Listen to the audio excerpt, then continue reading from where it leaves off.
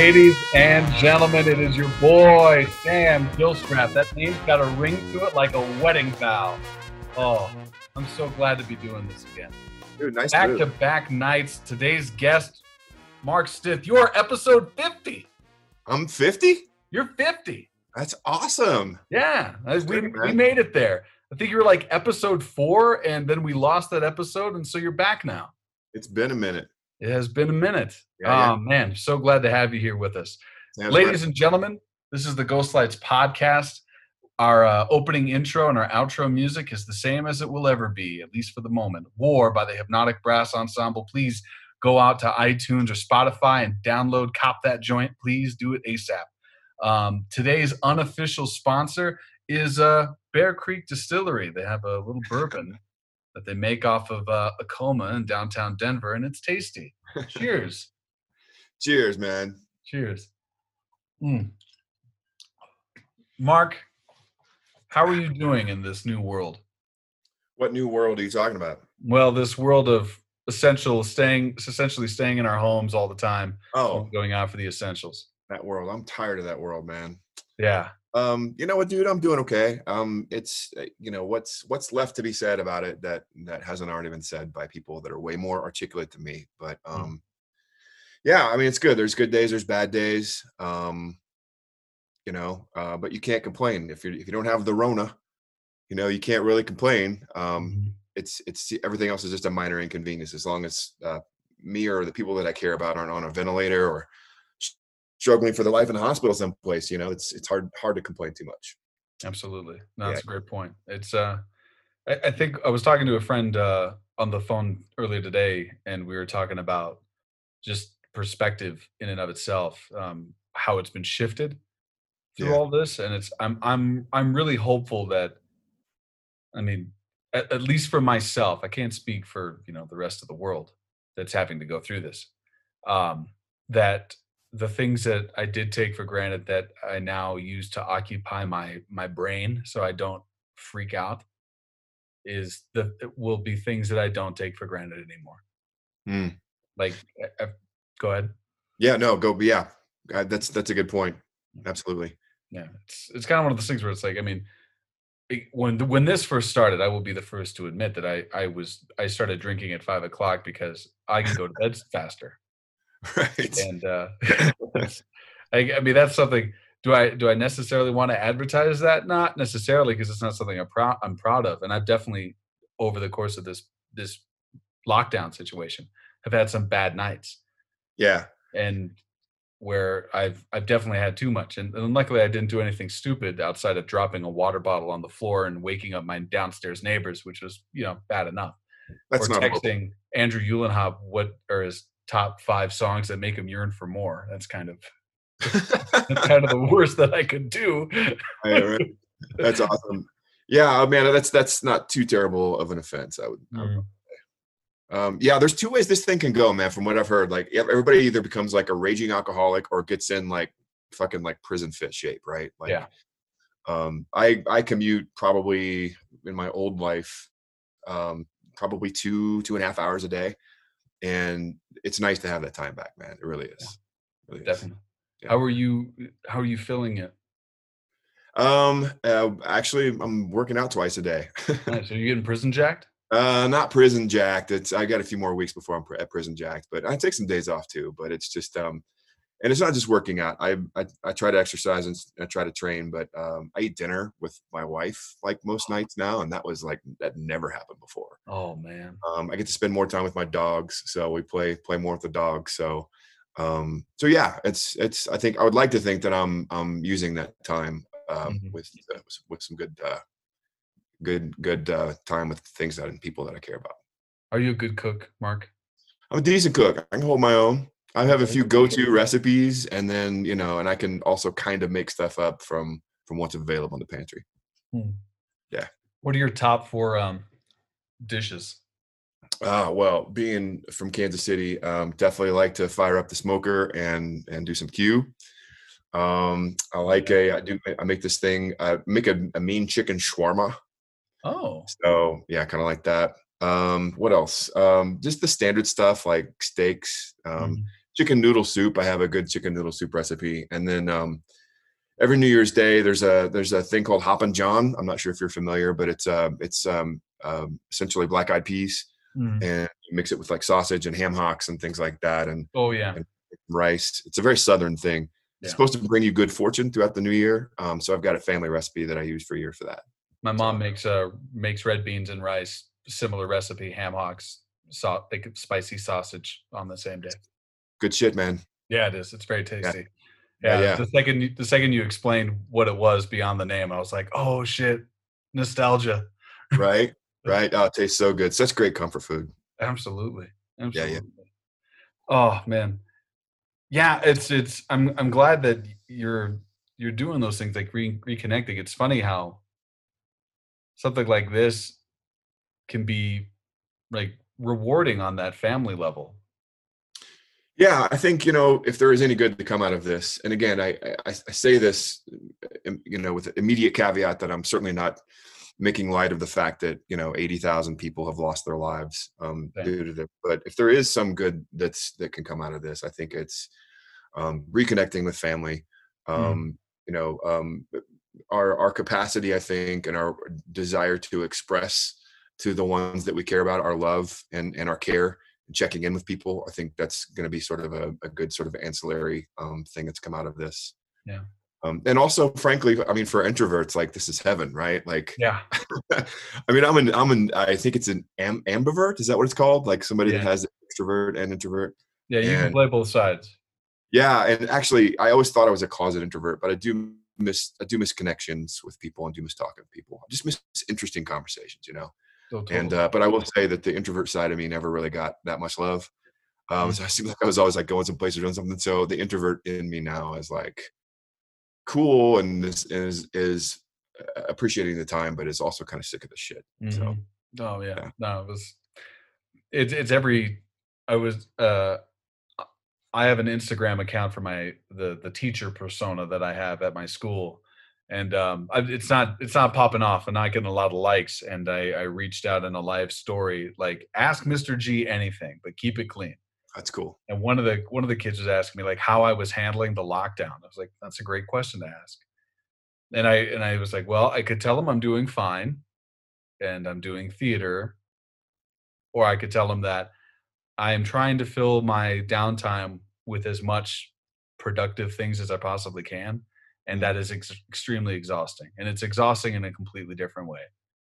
Like, it's yeah, not like I'm working a 9 to 5 and then I've got rehearsal afterwards, because that that was, like, the normal, and that was fun for me.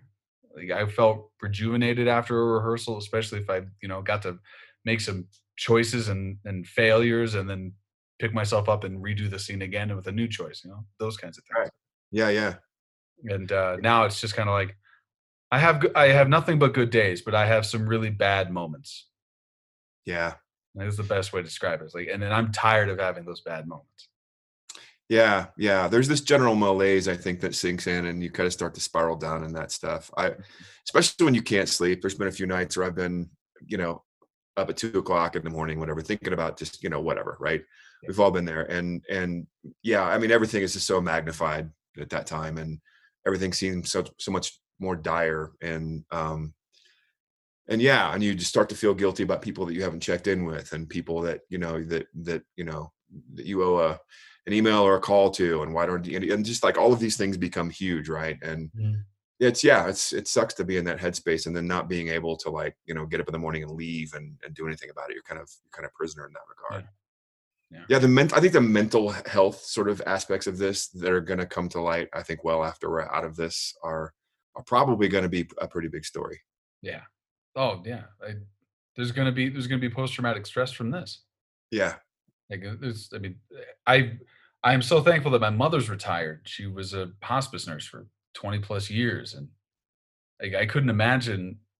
I used to work for the hospice. Like, I would be freaking out every day going to work, and I Yeah. don't know, like, I mean, a howl, that's Right. fun every once in a while, but, I mean, there's, like, I got sucked into this, like, what does that do? What does that do?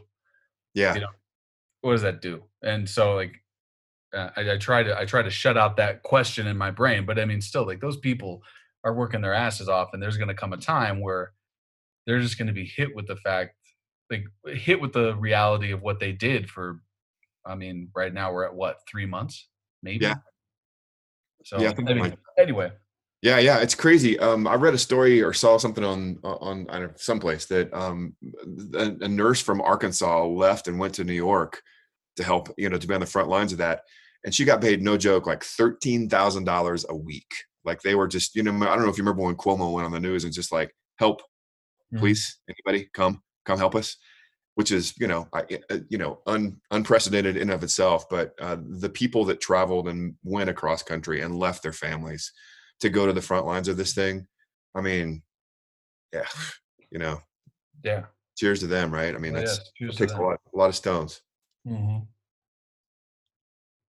Oh, speaking of stones, I'm gonna do a not so subtle segue into something a little more cheery.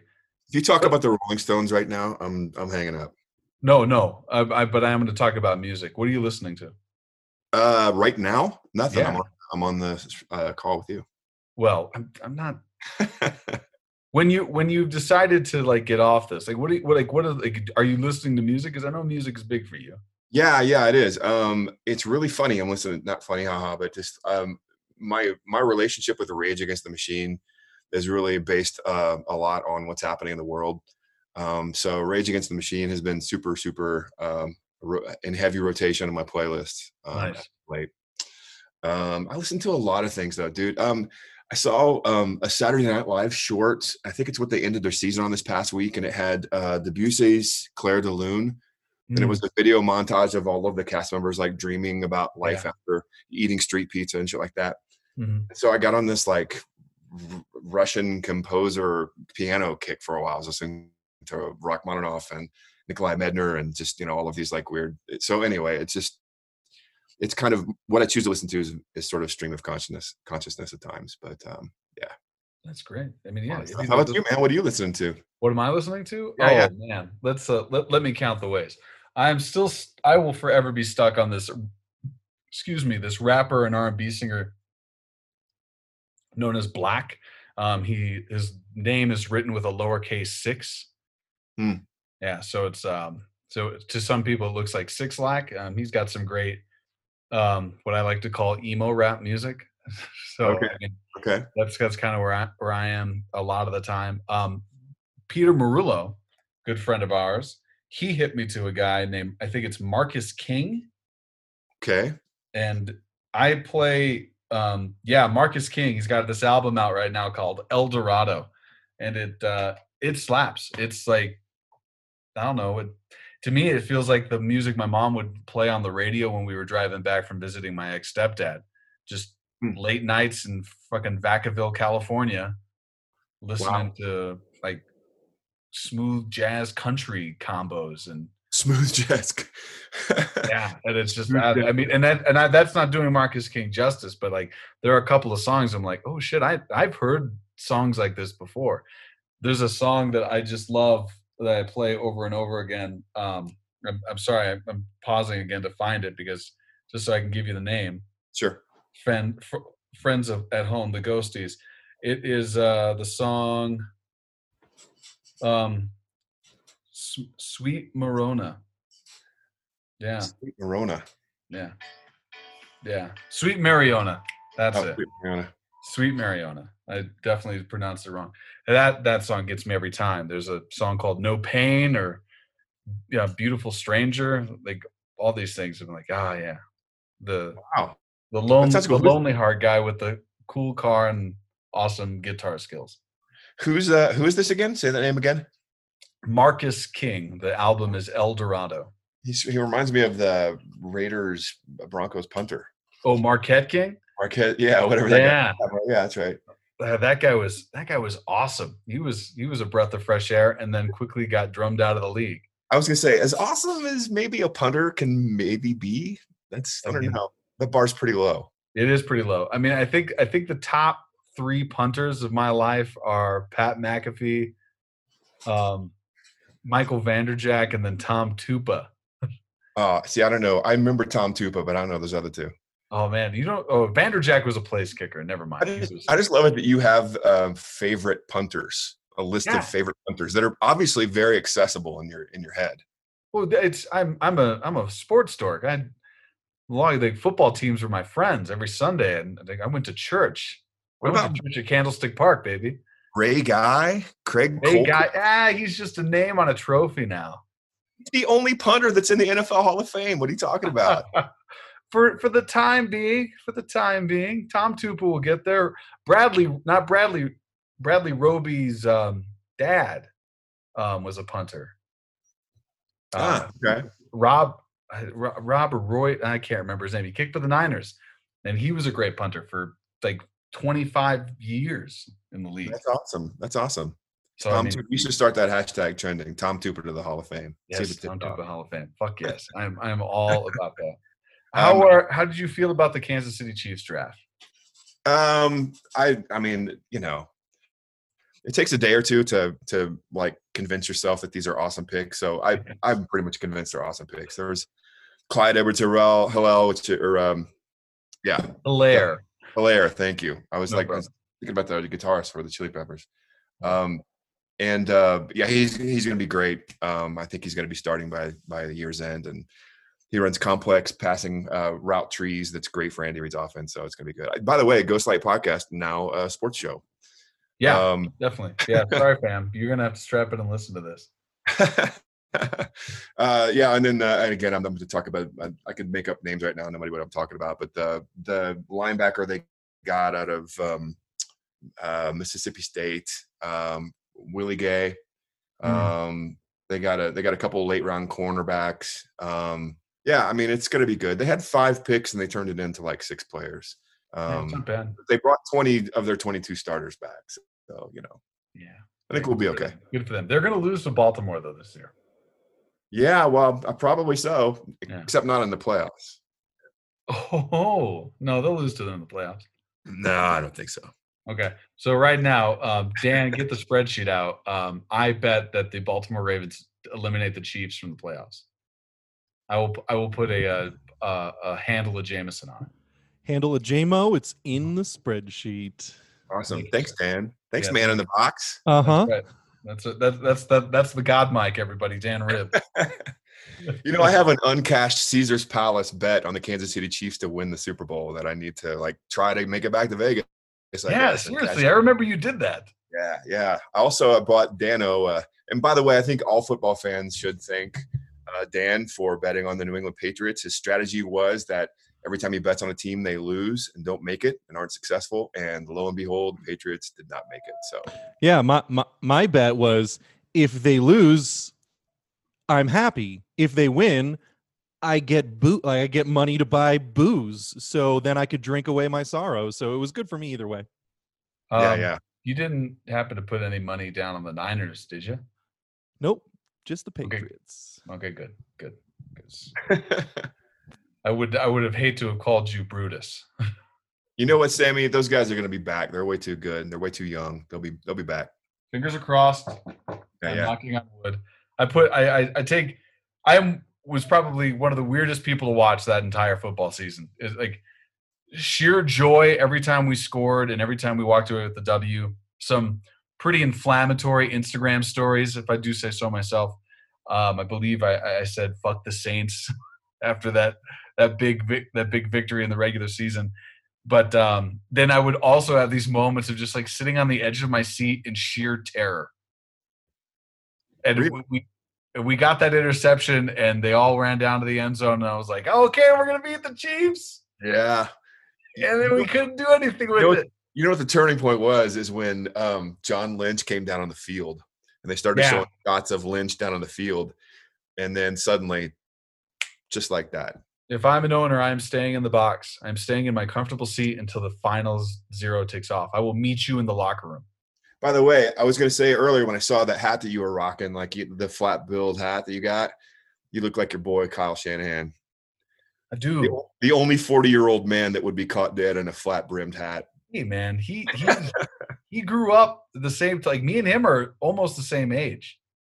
We're the same guy. You're still in your 30s though, right? Yeah, I am 36. Oh, so you got a ways to go. He's like 41.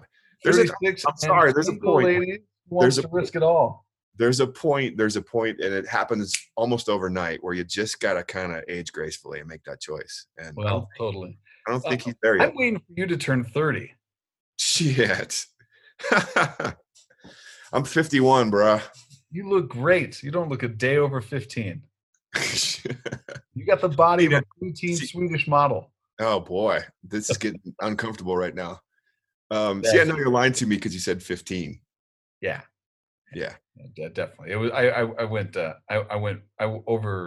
overemphasized my praise for how good you're doing.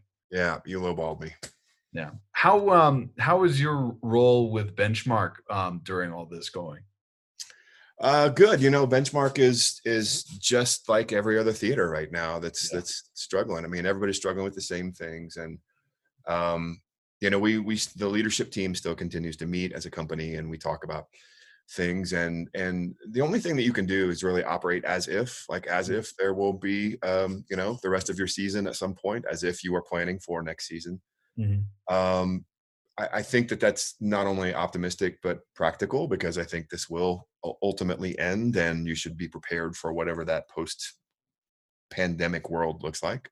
Absolutely. So yeah, but I mean, yeah, the problems are real. I mean, a lot of every theater is different. Some theaters rely more on ticket sales and season ticket holders and concessions, and some get their revenue mostly from grants. Some get their revenue mostly from individual donors, and sort of managing that portfolio is really challenging when none of those entities or groups really have a lot of money to dole out right now. And the thing is, and this is, I hate to put sort of an apocalyptic spin on the arts post COVID, but I mean, if you look at those three revenue sources, and then you look at, especially say the state funded grants and local government funded grants, generate a lot of their money that goes into their budget through sales tax. And because everyone's staying at home right now, there's no commerce happening, there's no sales tax being generated. And so everybody, including higher ed institutions to, what's the Colorado roads, the Denver roads, whatever. They're the Denver roads, the CDOT. Yeah. Yes.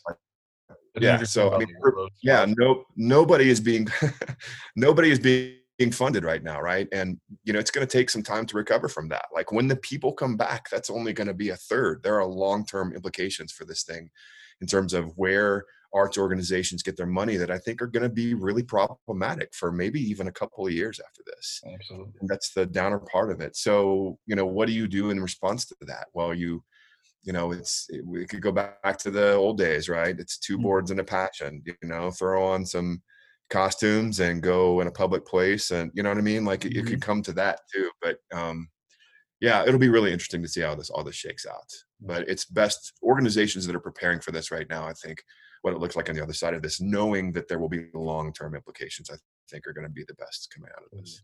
Well, those who are staying active and trying to innovate along this period of time, those are the ones that are going to have some type of plan going forward to make not just theater, but then just any form of entertainment viable.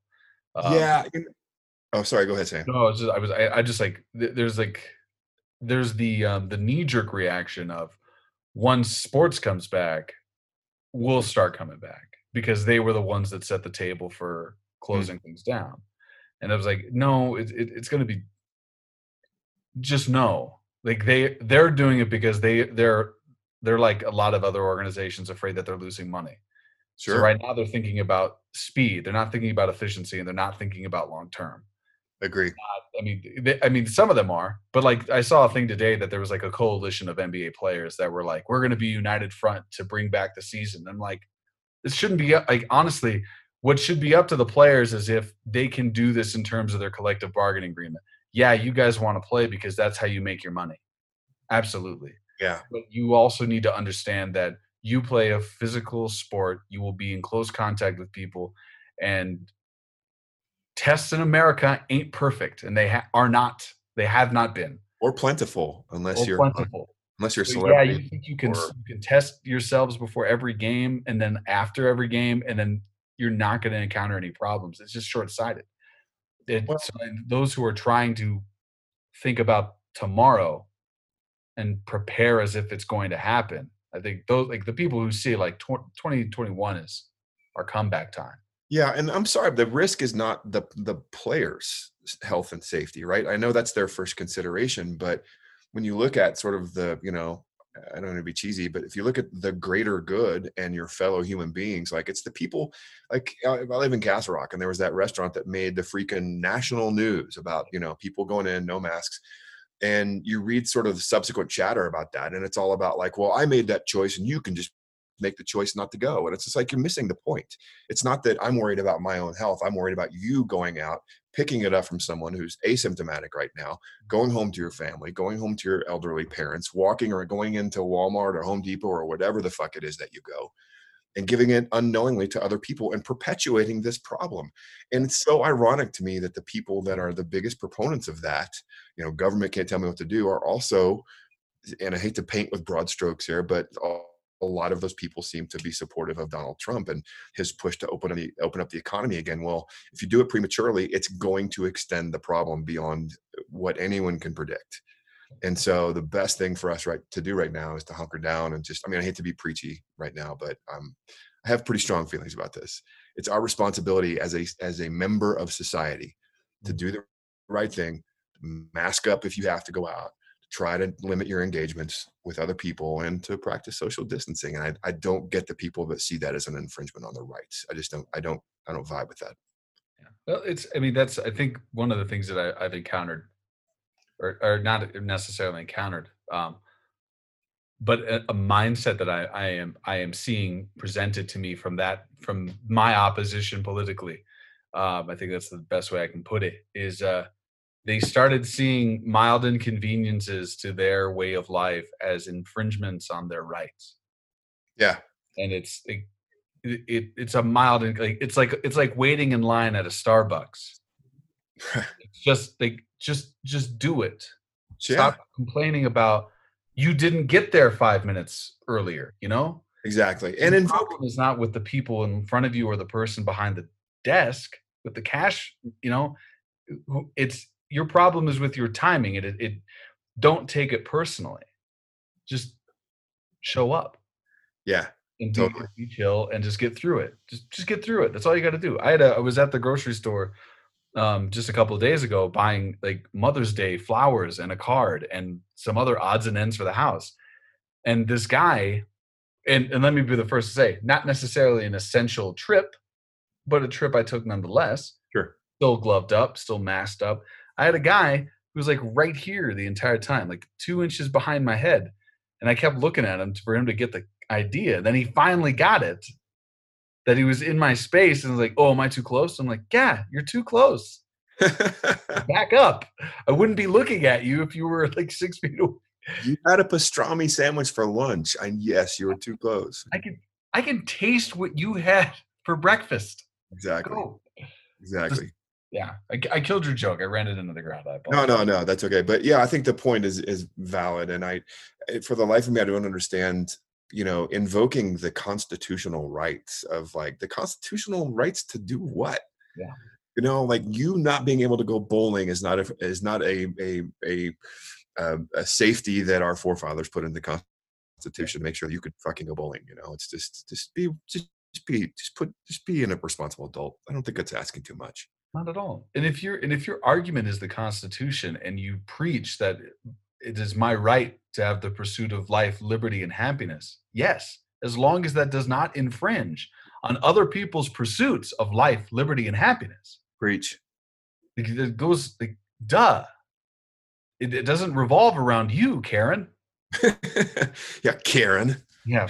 God. Son of a bitch. Yeah, I know. So I forgot what the original question was, but I think it had something to do with theater. But, yeah, I started on theater, and we deviated on a tangent. What do you think theater looks like going forward? Oh man, I'm putting you in charge. You're the president of theater. Go. I'm the president of theater. Okay. Well, first of all, I would probably, and look, I know well, let me say this. I would never hold it against anybody out there getting their grind on, hustling to try to keep afloat with with putting stuff online, doing Zoom stuff like that. I can see play readings and I can see monologues and things like that.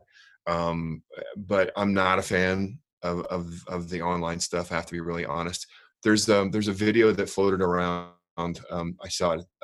The artistic director of the Guthrie Theater in Minneapolis Yeah. started talking about the reasons why they wouldn't be doing that. And I think it's all of what all of us who are in it are well aware of, which is that it is a shared experience with the audience, and that is a key part of the whole thing. It's the reciprocal nature of artist performance, audience reaction. We're sharing something. We're being in the same space together and experiencing that together.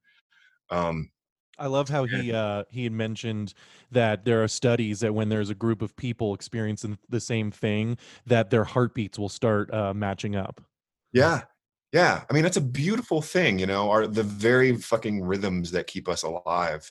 We're able to plug in and share that with everybody else, and that's just such a beautiful, beautiful aspect of what we do. And it's it's not only beautiful, it's unique to what we do. And to just sort of pretend, well, now nobody's pretending it doesn't exist, but my big problem is the videos don't have that. And I love, as he said, seeing actors on camera. I love seeing people work and work on their craft, but I think it loses a lot. So anyway, to answer your original question, I'm sorry, I'm droning on here. Cool. If I were president of theater, the first thing I would do is say no more video performances unless it's a script, a play reading, which I've actually even done a couple during the lockdown, or if it's some sort of promotional thing or interview. But please, no more. Please don't try to put what we do on stage on video. There's people that do that. They're called TV and film people. So yeah. Don't get mad at me directing American Buffalo in 2 weeks. Yeah. So the second thing that I would do would be to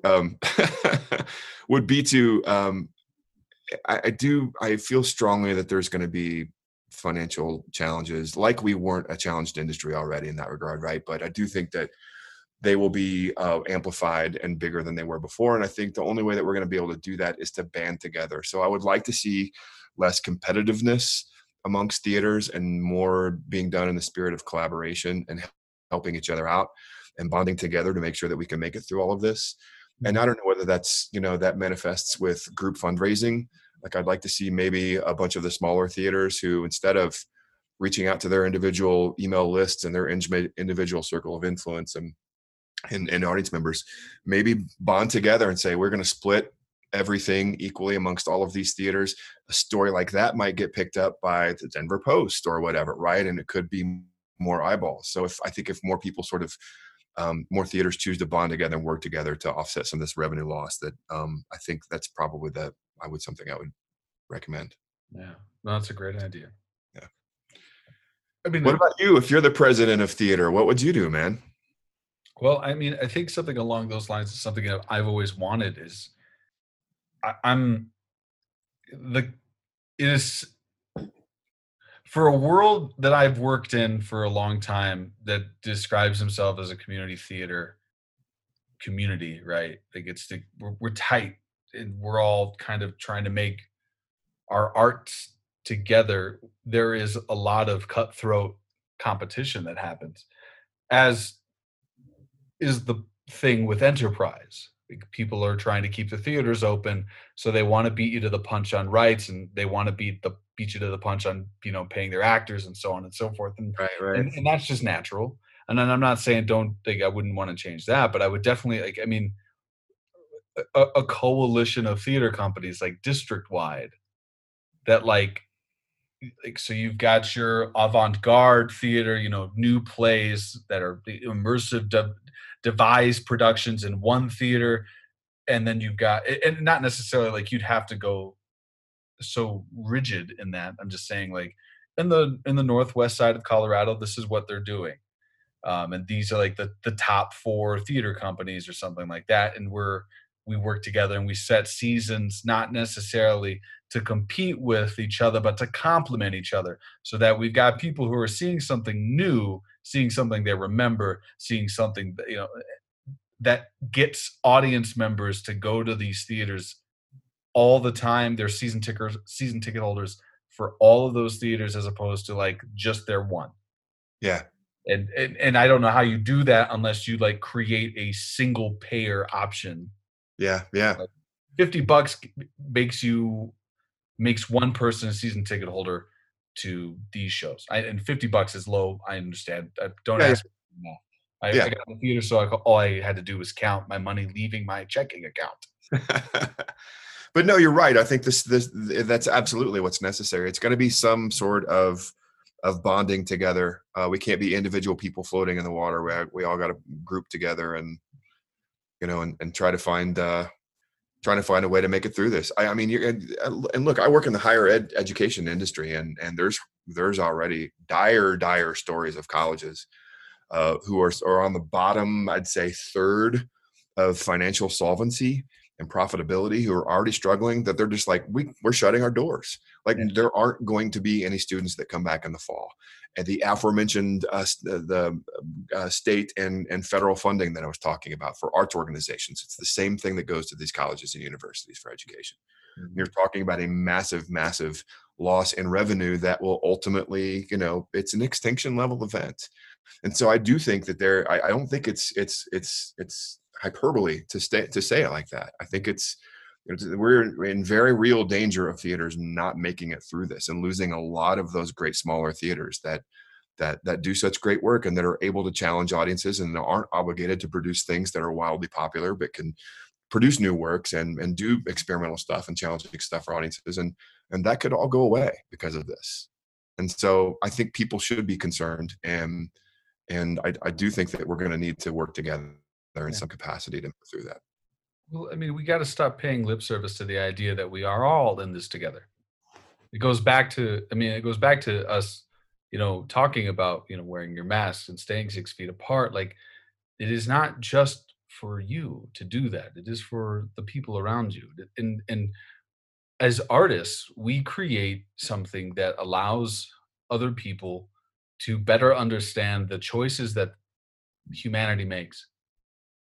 And if we are going to come back, we have to come back together. Yeah. We can't, like, I mean, I'm worried there will be just the fumbling of like one theater company with a bigger budget coming back and in that moment, like shuttering the doors of neighboring theater companies because they just beat people to the punch and didn't bring them in on the ride. And maybe that's too fire and brimstone, but it's just kind of one of those things. Like it is a community theater. We got to do this together. We got to do this together. Yeah. We've got to, you know, bring different schools of thoughts together, and we've got to bring in different ideas, and we've got to find out what is going to reach the community now. Do we come back with a season of easy to swallow comedies? Maybe. Maybe that's what we do. But yeah, maybe. Do we come back with a season of like, you know, challenging drama, all original work created in the time of COVID-19, or do we come up with a balanced system? Yeah, as you know, as a marketing person, I honestly think if I'm trying to anticipate the market on this, is that if anybody's like the rest of us, I'm so sick of COVID stuff. I'm so sick of hearing things. I mean, if I get another email or hear another commercial that starts with "in these uncertain times," like I'm never going to use that expression ever again. But it's like, you know, everybody's trying to adjust, and I lost my original point, but hey, since you lost your original point, I'd just like to say for our first commercial break of the night, in these uncertain times, I stopped listening. Yeah, it's okay. It's okay. Did he mute his mic? Dan, he muted his mic. He's still with us. I kind of want to start using that to start every sentence that I say, like, hey, what do you want for lunch? I don't know. In these uncertain times, I think I like a ham sandwich. Yeah. No, in these uncertain times, the answer always is grilled cheese. Yeah. Grilled cheese. Cool. You were going to do a commercial. Yeah, no, I was going to do a commercial. Ladies and gentlemen, in these uncertain times, Susan Ramsdorf Terry is selling custom face masks for $10 a piece in various fabrics, Star Wars, Harry Potter, etc. If you don't already know her, shoot us an email at samgilstrap1 at gmail.com or the ghostlights at outlook.com, and we'll pass your info along to Susan. She also has Avengers fabric, but she can order other fabrics as well. People can reach out to her as well on Facebook. Ladies and gentlemen, Susan Ramsdorf Terry, she's making masks for you. And mask that shit up. What are those email addresses again? samgilstrap1 at gmail.com and the ghostlights at outlook.com. Awesome. That's right. Hit us up and we'll make sure we forward you the information. We are back after our first ever commercial break. Going back to what we were talking about, like in terms of like what theater is going to look like, or what we'd like to see changed. One of the things I'd also like to see changed, outside of more collaboration and unity, is challenge, like challenging material. Like Yeah. I've been very fortunate in my duties as a member of the Catamounts to read a lot of plays, and we're covering a whole gamut of different genres, or genre if you're Alex Trebek, and one of the things it's not anything that they're not doing, it's or the material isn't doing, it's just an idea that's been in my head, is like, I think when we come back, I'll give you one softie, and then the rest of it, I want to challenge you. Yeah. I think I'm getting more and more excited about the possibilities in terms of making people think and making people change. And I don't necessarily need to like get on a soapbox every time I perform or whatever. But it's just, I just see different perspectives. Yeah. I've made a career off of playing, races outside of my own, and that was good when it was okay, I guess. And even now saying that, it feels like it was never okay. But I want to hear more stories. I want to hear more stories about the other side. I want to hear the same stories that I've been sold to me my entire life, but with different colors telling me those stories, different people, different races, different sexes telling me these stories. Like that's the thing that's important. One of the things that breeds complacency is seeing the same types of people do the same things over and over and over again. Yeah, for sure. Yeah, I think you hit on something there. I would say maybe, like you said, maybe toss them a softie, to kind of get everybody kind of back. Yeah. Everyone gets one Fox News question to President Trump, and then afterwards it's all hardball with Chris. Exactly. But no, I think you're right. And again, talking about sort of finding any positivity that's going to come from this, I think as in most difficult times, I think there's going to be a lot of great art that comes from this. I think there's going to be a lot of reflection about, things like the human condition and what we share and how we're all, related by certain things.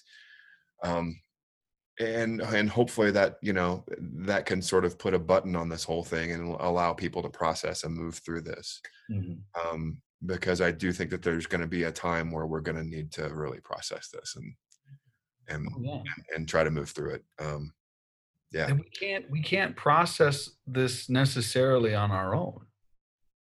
I mean, the great part about theater, right? I mean, so a lot of times we hold the light up to that shit and lead people through that. So, yeah, I think hopefully come back and it's going to be awesome. And people are going to come back in droves and there's going to be a lot of great work that comes from it. And again, it'll sort of underscore how we're all sort of connected and all of that. The pessimist in me is probably not quite there yet. But yeah, I'm a hopeful optimist. Yeah, no, I'm in the same boat. I mean, I've been very fortunate that I've had a pragmatic roommate and friend, kind of like set a stage for me and allow me to process it at my own level without being a dick about any of it. Yeah.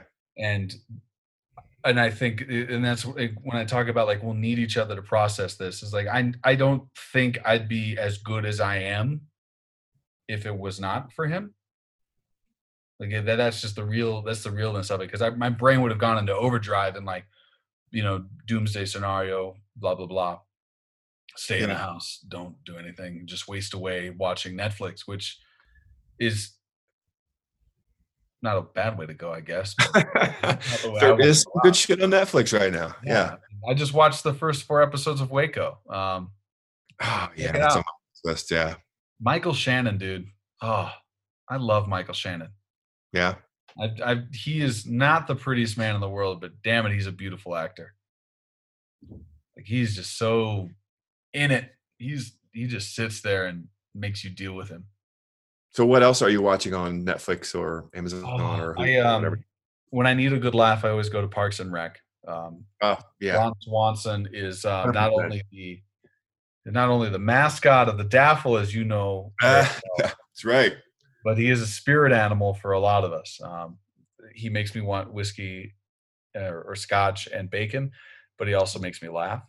Dude, everybody on that show is like such a comedic heavy hitter. I mean, I think Rob Lowe's character is hysterical on Oh, that show. hysterical, hysterical. Rashida Jones was great while she was on there. Obviously, Amy Poehler is just awesome. Aubrey Plaza, Aziz Ansari. I mean, yeah, the list just goes John on. Like, Ralphio, there's the guy who plays John Ralphio, I love oh that. yeah, yeah, yeah. They're all so good. So yeah, that's. I think that show just gets better and better every time. It's the further away we are from it. The It got thing, overshadowed for a while for The Office, right? Didn't it? The oh Office yeah, kind of totally. overshadowed. Yeah. Yeah, it was America's answer to The Office outside of like the Redux that they put on Oh right. the original product. I mean, and that's like I loved it because it was like I don't know, all of them seemed like uh, more relatable, I guess. Like Sure. outside of John Krasinski's character in The Office, like he was the only one that I really like. Oh, I like this guy. Yeah. He's trying to make sense of everything, like Dwight, we are as the audience, and I loved him. Dwight But had his moments. yeah, I one of the things I miss that Netflix doesn't have on right now is Mystery Science Theater 3000. Oh man. They did 2 seasons of it, of the new stuff, and I'm like, you pulled the legs out from under it at the absolute perfect time. There should be 20 episodes right now. Dude, every time MST3K, that's like in college, man. That was like me Are and the you a fellas. fellow Misty?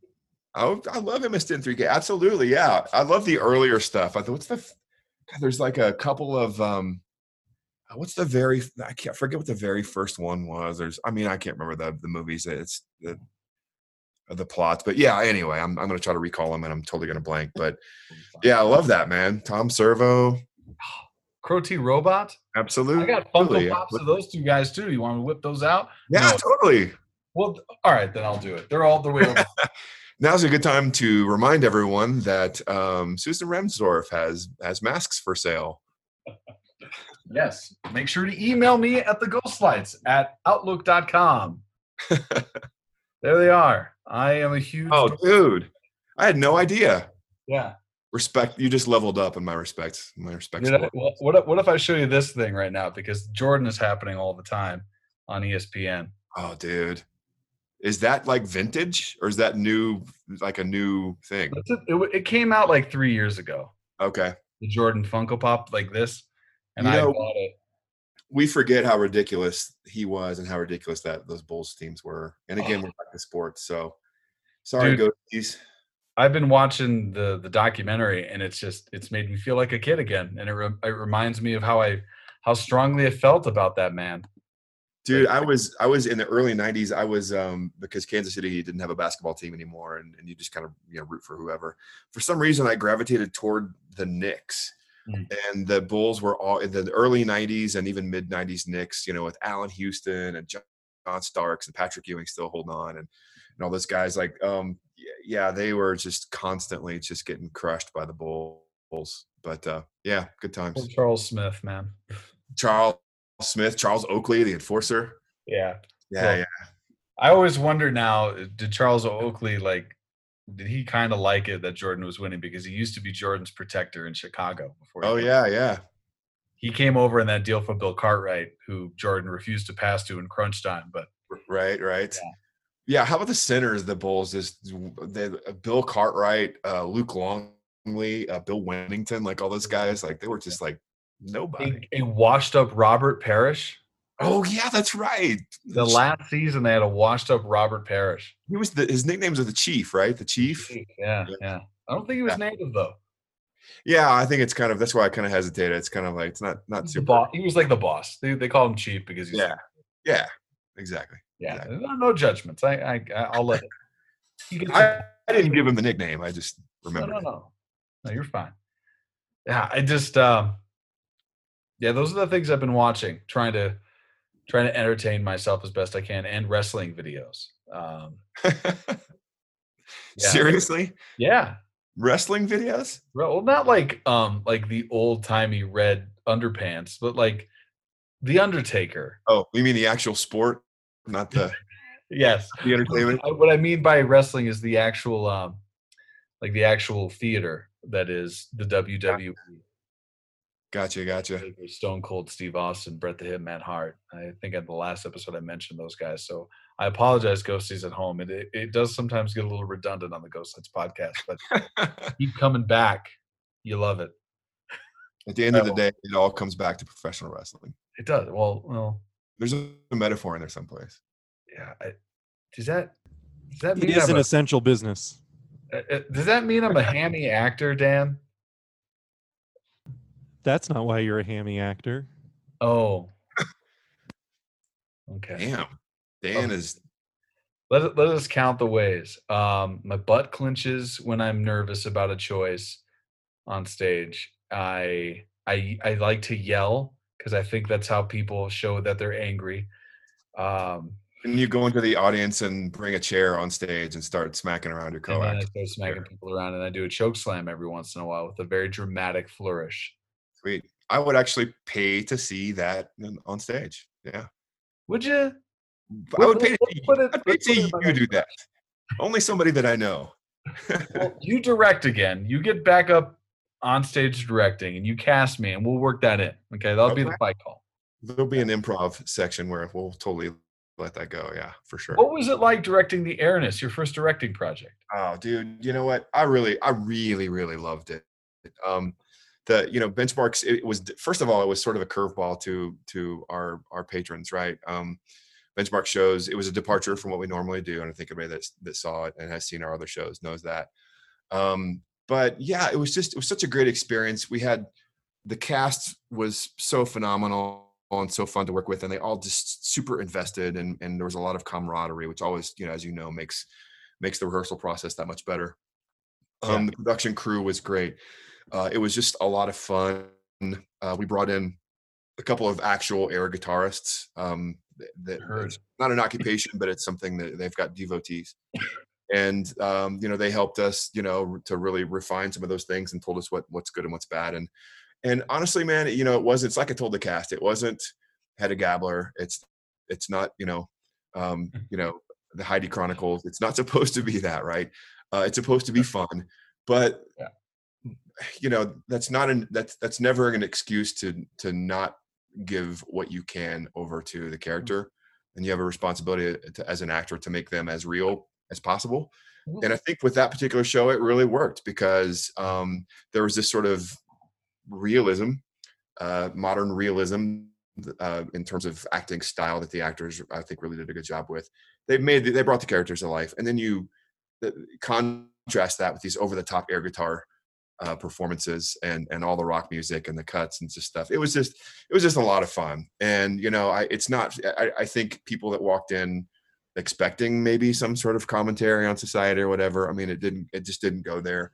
But sometimes, man, there's benefits to just doing a show that's a lot of fun. And that's what we did. And so, yeah, I had a blast. It was a lot of fun. I want to interject here as well. I think the crazy thing about doing a show from your perspective that was just fun is that not every show do you get to connect with the community that you're representing on stage. And you brought in those people, and then your actors ended up doing air guitar competitions, and one of your actors is doing an international air guitar music video. Like, you guys literally got to infuse yourself in the actual air guitar community based off of that show, which, you know, not every show gets to do. Who's doing that? That's Who's the in man in the the box. huh? Oh, you mean who's doing the video? Yeah, who's in the John, international? John Hauser developed a video that's being used for the international competition, and he had air guitarists from all over the country, many of which were in Denver in the competition that Dan mentioned. Had them do some stuff, and he stitched this whole video together, and it's awesome. And it's on the like the USA air guitar site and like the international site as well. Like it's awesome. So he did that. And most of our cast members, with the exception of like 2 or maybe 3, actually entered into. Actually, you know what? I think there were 4 entries and 3 cast members didn't do it, but they came to support them at I think it was Three Kings on Broadway. They had the Denver Regional Air Guitar Competition, and this happened probably 2 to 3 weeks after we closed. And it was like a mini cast reunion, all party. Like we closed the place down. 2 of the actors actually made the finals and almost made it to the national competition in New York. Holy shit. And the support that we saw from the community, and then our actor, our local theater community, the people there in that show were so supportive of that community, and it was just a nice reciprocal thing. It's just like I said, it's just one of the shows where it's fun. Everybody got along. There wasn't any drama. We had a blast. We met some new people. We opened ourselves up to some new communities and became a part of those. So it was great. That's absolutely amazing. That's something I had no idea happened after the show closed. Yeah. It was fun to kind of have that sort of redux of everything that happened, because they came to the cast parties, as well, and actually the cast, after a couple tech rehearsals, went drinking with the consultants, and so it was sort of it was a buddy thing. But I have to say, oh, go ahead. No. I'm letting you do this. Talk. No, I was just going to say that it's, for me, I loved the directing, and I loved the collaboration. I love building something together, and that sort of spirit of we're all trying to make a great show and pull things together. I love working with creative people, and I love working with actors. I love exploring choices and trying new things, and again, just really sort of driving and conducting all of that forward. But I will say this: I learned a lot from Warren Sherrill, who directed us in Quality of Life, and I was, in anticipation of this gig, was trying to take notes of what he did and make mental notes. And one of the things I love about Warren as a director is that he doesn't impose his vision on anything. He's very much committed to not having all of the answers, but making sure that he knows the right questions to ask.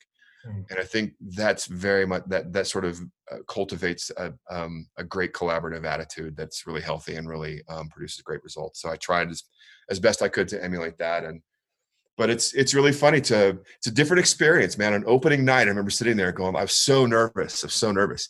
And it's like a different nervousness from you as an actor, right? Because it's like you're rooting for everybody. Like you're rooting for the stage manager to make the great call, right? And you're rooting for the actors, and you're like looking at the audience, like you're just hoping with everything that you have that they're entertained, or they're having a good time, or they're enjoying themselves. And that sort of nervousness is just, and it's crazy. And then it's over, and then you leave it for a while, but there's this weird sort of like satisfaction or comfort to know that it's going on without you there, and it's growing and evolving and changing as things do during a run. And then visiting it one final time and on closing night, and then watching it pass. It's just it was an oddly emotional experience for me. But I loved it. I'd love to do more of it. That's great, man. I hope you do. I was very honored to be there opening night. I'm glad it hadn't sold out by the time I had gotten there. There was still at least one seat for me. And it was I out of all the shows I had seen in 2019, it was like I had the most fun. Like I had a lot of fun watching the airness. I mean, I really enjoyed a whole bunch of shows, but the participation level for this show was very different. And when you're talking about when we're talking about comedies, I think one of the things that I love, like what gets lost when I say something like a fluff comedy, you still got to be real. Like you can't bullshit a joke. Totally. Bullshit a joke, it's gonna fall flat. So you got to know why these people are doing it. And and while I laughed throughout that show, there was a lot of heart that wasn't just spackled on. It was earned and it was thought out. And bravo, Mark. You should be really proud. Well, thanks, man. That means a lot coming from you, and I'm glad you used the word heart because that's exactly what we talked about. It's it's not the subject matter isn't deep, but the characters are real and their motivations are real, and we did our best to reflect those on stage and bring honesty to those characters and Totally. make them real people. So, yeah, thanks, man. I appreciate that. Of course. Well, I mean, we're buddies, yeah, but we're buddies because I don't like to bullshit you. I also appreciate that about you, and I know you see a lot of theater around town too. So yeah, I appreciate it, man. I Well, appreciate thank it. you. I'll pass that along to the cast after. Well, I hope so. I mean, John is one of my favorite people. So is Damon, and me and Mackenzie work together, and she's been so nice and sweet to me. I've not met Rakeem before, and he was freaking amazing. Oh He was yeah, so much fun to watch. yeah. Everybody was so good, and like you said, they're all such great people to work with. They all invested of themselves, and it's really funny. One last story before we leave Airness. When we did auditions, there was a lot of actors that came in and auditioned, and Even some stage even for, managers. I'm sorry. Even some stage managers. Even some stage managers, that's right. And men in the box. But yeah, I totally it's really funny because I asked everybody to do 30 seconds of air guitar. And it's amazing. I've seen some amazing actors in this town who are freely emote on stage and are incredible in every way. That I could tell in some ways might have been challenged. And again, I'm not talking about the people that didn't get cast. There were people that nailed the air guitar too in the audition. But yeah, it was amazing. It takes that you just have to have that switch to just go there and just go for it, right? And it's so and to get outside of yourself, which is really one of the themes of the show itself, is the self-acceptance and the capacity to not give a flying fuck what anybody else thinks and just to go for it and what you pursue and in the way in which you pursue it. Yeah. And certainly that theme was there. But yeah, it was amazing the people that we ended up with. Not only did they invest, and I can't say that enough, but they were so fun. Like you said, it was Mackenzie, it was Dave, it was Erica, it was Ryan Stack, it was John Hauser, it was Rakeem, it was Wright. Really proud of Ryan. I've watched a lot of his stuff that he was doing at the Denver Center, and what he's been doing with the Benchmark the last couple of shows he was there with. I mean, a lot of growth. He flourished in that role. Yeah, I thought he was great in that role. I thought everybody was great, but anyway, so I'll shut up about Airness. I could go on, but thank you for the kind words, and I'm glad you enjoyed it. And that's really all we can ask is that you have a good time. Yeah, right? I mean, but one of the reasons why I bring it up is it's part of the growth of yourself as the artist. Again, you might have directed before me and you've ever crossed paths, but it's the first time you directed here in Colorado, if I'm correct. And It is. for that, I mean that's something that takes a I don't know. When I directed Any Given Monday, bringing it back to myself, I'm really good at that on my own podcast. You But should. yeah, but when I did it, it's because I am so often a whole picture guy. It's so hard for me to get specific and work on my new detail. It's because I'm always seeing the entire piece, and for an actor to see that something like that, a play where there's a lot of different moving pieces, there's different styles to playing a guitar, so there must be different styles to doing air guitar Oh and yeah. things of that nature. Like, I mean, that's all something that's got to be worked at and cultivated. It's not an easy show for a first time director. We And as actually sorry to interrupt you, Sam, but it's funny no, that you say that. I was telling somebody when I was talking to him during the rehearsal process, I was like, this is a lot like directing a musical because we had I had dedicated time within the rehearsals built in to work with our consultants and to choreograph things and to run things and to pair people up with different people so we could give feedback. And yeah, it took a lot of time out of the sort of, what would be considered the dramatic, the script time. But yeah, it was super challenging. The lights and costumes and making decisions about those things were, I mean, it was a lot. It was a lot. Yeah. Well, mission accomplished, brother. Thanks, man. Yeah. Thanks. Of course. I think we're at that time where it's time to pepper you with some rapid fire questions. Oh, fun. Okay. Pepper You me. ready for this? Yeah. Let's do it, man. All right. Like I said, Rubik's Cube. If there's something that you find too personal, you don't want to answer. Okay. All right, then. Where do you get your news from? It's really funny. I was going to talk to you earlier when you said this. When you mentioned Reddit, I get my news from Reddit. I'm a big Redditor, and I'm on the subreddit, the news subreddit. So I have like a mutual fund of news sources. It ranges everything from CNN and New York Times to local affiliates to Huffington Post to Reuters to whatever. So I get my news from a bunch of different sources. Nice. Yeah. What movie do you feel deserves a sequel? Oh man, I might have to think about this one. We can come back. You know what? No, 12 Monkeys. Ooh. 12 Monkeys. First of all, I'm a huge Terry Gilliam fan as a director. Brazil, like one of the greatest movies of all time. But I loved 12 Monkeys, and I think it deserves a sequel. Anytime you're dealing with movies that are like time travel related, it's either really difficult to do a sequel or prequel, or it's really easy given the freedom. Yeah. The thing about 12 Monkeys, though, is if I could just geek out for just a second, this isn't exactly rapid fire, is that it advanced the theory of time travel as a predestined thing, meaning that you could go back in time, but you could not change anything that had already happened. Right. So when Bruce Willis's character went back in time, he wasn't trying to change or prevent the virus. He was just trying to get a sample of the original virus before it mutated so they could come up with an antidote in the future. What I would like to see is a sequel in which they realize that time travel is not a predestined thing. It's more of a thing that's more close to quantum mechanics, which is there are multiple dimensions that are formed and multiple timelines that are formed based off of a change of established time. And so I'd love to see a sequel in which they went back and they were visited from another dimension or another time, and you know, drama ensues. That's a great fucking answer. So yeah, there you go. I just want a Fast and Furious 10 movie. That's all. No, I don't. It can die now. It's fine. I've got enough Blu-rays. It can be over. I think they pumped that well pretty dry. Yes, they did. What is your phone wallpaper? Well, as you might imagine, I'm not gonna like this. Is it Patrick Mahomes? It's the God damn it! collage of Chiefs players underneath the Lombardi, man. Oh, sorry, dude. I mean, you know, that's got to be. You can edit that out.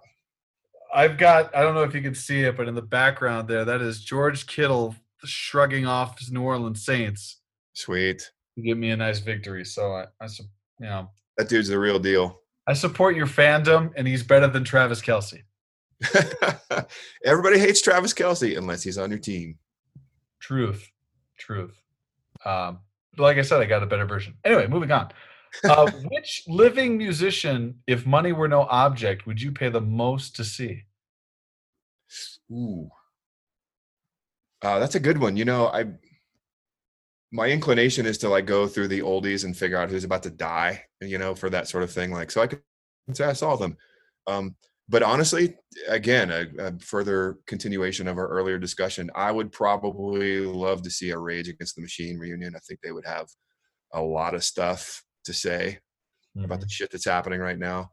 And I would drag my 51-year-old ass to a show and mix it up with the guys in the mosh pit for sure. But Rage Against the Machine would be good. The other thing that came to mind was I'm a big Pink Floyd fan, and I've seen Roger Waters a couple times, and it's just like going to a Floyd show. And then David Gilmour goes out and tours the same show, or not the same show, but an equally impressive show. I would love for the two of them to get back together and do. I think it would be fantastic. But yeah, there you go. Again, great answers. Those are awesome. Cool. What stupid fact do you still have memorized from school? This could be elementary or middle, whatever comes to mind. Dude, where do you get these questions? That's hard. I stole them from another podcaster who is dying on the inside as of late. So I just like I'm gonna capitalize on these. Okay. Well, the art of creativity is theft, right? So well done. That's an And I actual thank the law. expression directed at you. Yes. Yeah. I Oh, you know what? Okay, so this isn't really school, but it's schoolhouse rock. I grew up as a child in the 70s. Saturday mornings were appointment television, and there was this thing called Schoolhouse Rock that taught you about the Constitution. And I mean, I'm sure you've seen the videos, right? So one of them was about the Constitution, and it's the preamble to the Constitution. And the only way that could ever know that, I don't know, maybe I'm a bad American. Maybe everybody knows this without the cartoon, but the only way I know it is the preamble of our Constitution is because of that song. You gotta hit us with it. We the people, in order to form a more perfect union, establish justice, ensure domestic tranquility, provide for the common defense, promote the general welfare, and secure the blessings of liberty to ourselves and our posterity, to ordain and establish this Constitution for the United States of America. Woo! Go. Hell yes, that's a banger. Please delete that part too. No, that's staying. I asked for that, and it's not inflammatory. It just Cool. makes you look adorable. I'm not taking political sides or anything, but yeah, I know the preamble. I totally will. Thank you so much, We Rob. do not count the number 45 anymore. I love that. Does not exist. I don't wear the color orange anymore. Boom. Yeah. Get rid of the orange, man. It's not a good look. Unless you're a Bronco. Yeah. Oh, yeah. Well, all the more reason, right? Oh, totally. Chiefs fan. All right. What conspiracy theory do you kind of believe the most? Oh gosh. I'm not a conspiracy theory dude. People that believe like we didn't land on the moon or the earth is flat or whatever, I have zero patience for.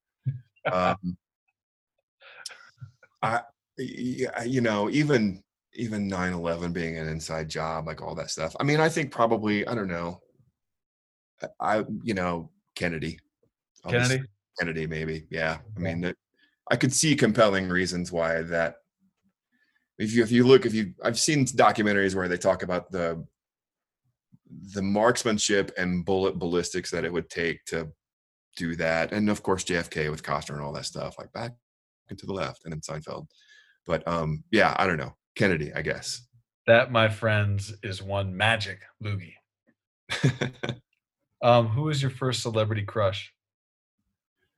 I'd have to say, again, as growing up in the 70s, even though I had no idea of kind of what was happening, down there at the time. When I watched Charlie's Angels, I was super, super infatuated. Everybody loved Farrah, right? And the poster, I was a Jacqueline Smith dude. I've always loved brunette and dark haired and women. So yeah, Jacqueline Smith. Raven-haired vixens. Yes. Okay. Absolutely. What is your favorite word?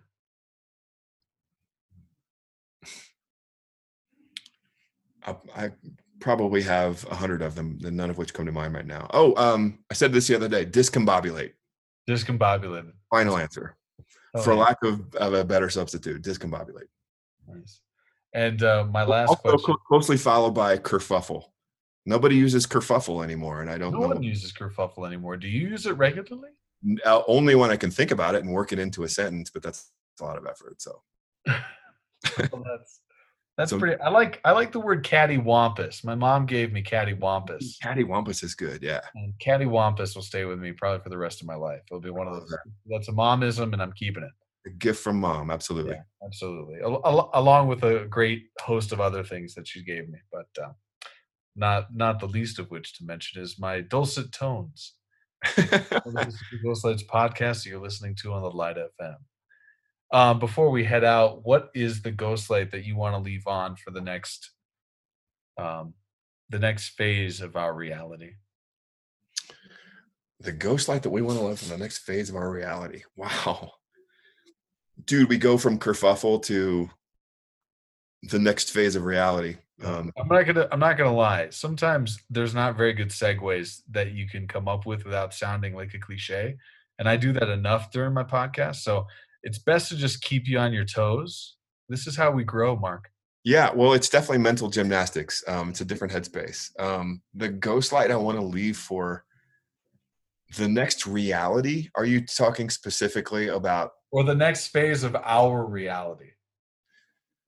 Oh boy. I don't know. I think I'm a little bit more of a pessimist than I was in my younger years, and I do think that while I hope that there is lasting change and all the stuff that we talked about at the beginning of this thing, that it's like 9/11. 9/11 brought us together for A couple of months. 6 months or a year, and then now we're more Divided than we've ever been. Exactly. So I don't know. Just remember what it's just take a moment to consider before you are critical of someone, or when hatred wells up inside you, or when someone cuts you off on the road. Take a moment to consider maybe what they've been through. I like that. Maybe they lost somebody was close to them, or maybe just remember that we're all sort of written down on the same list, right? So but I don't think that's going to happen. Well, I'll end on a pessimistic note. I don't think that's going to happen. No, I'm hopeful that's what comes from this, is that there's some sense of connectedness that comes from this that will transcend politics or skin color or whatever. I'm hopeful. I'm hopeful. To harken back to something you had mentioned earlier in the podcast, and I will try and make this as an uplifting note as I possibly can. What do we crave? Please do. Let's end on a positive note. What do we crave the most as artists? We crave a collective experience. Yes? Yes. To walk out of the room that we shared with 50 other people or more in the same heartbeat, the same wavelength.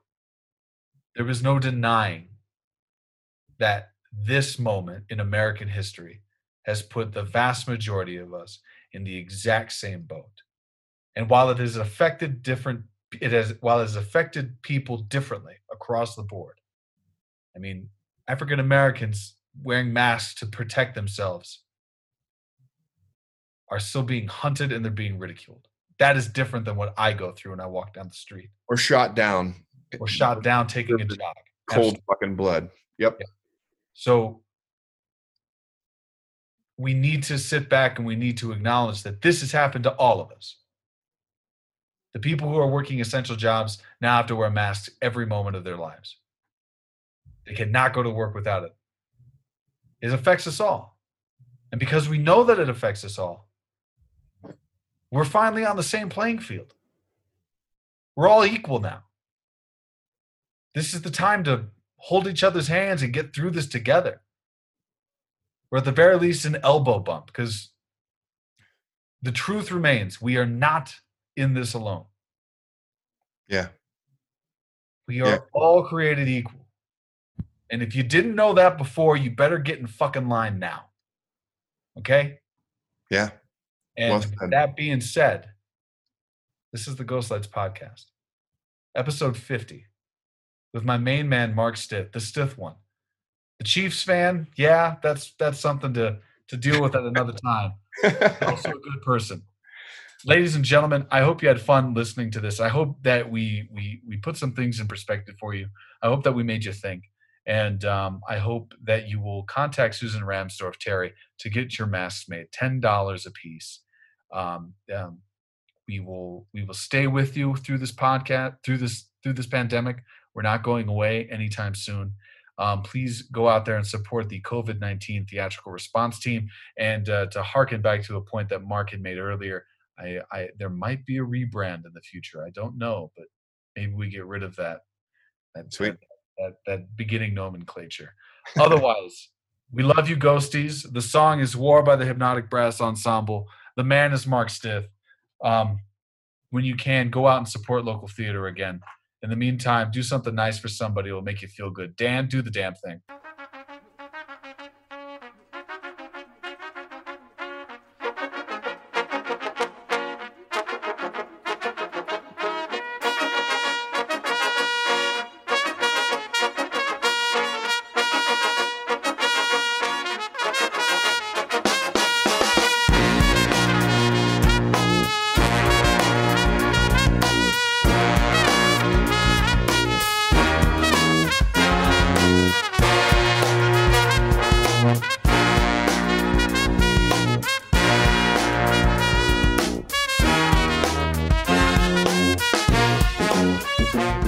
Bye.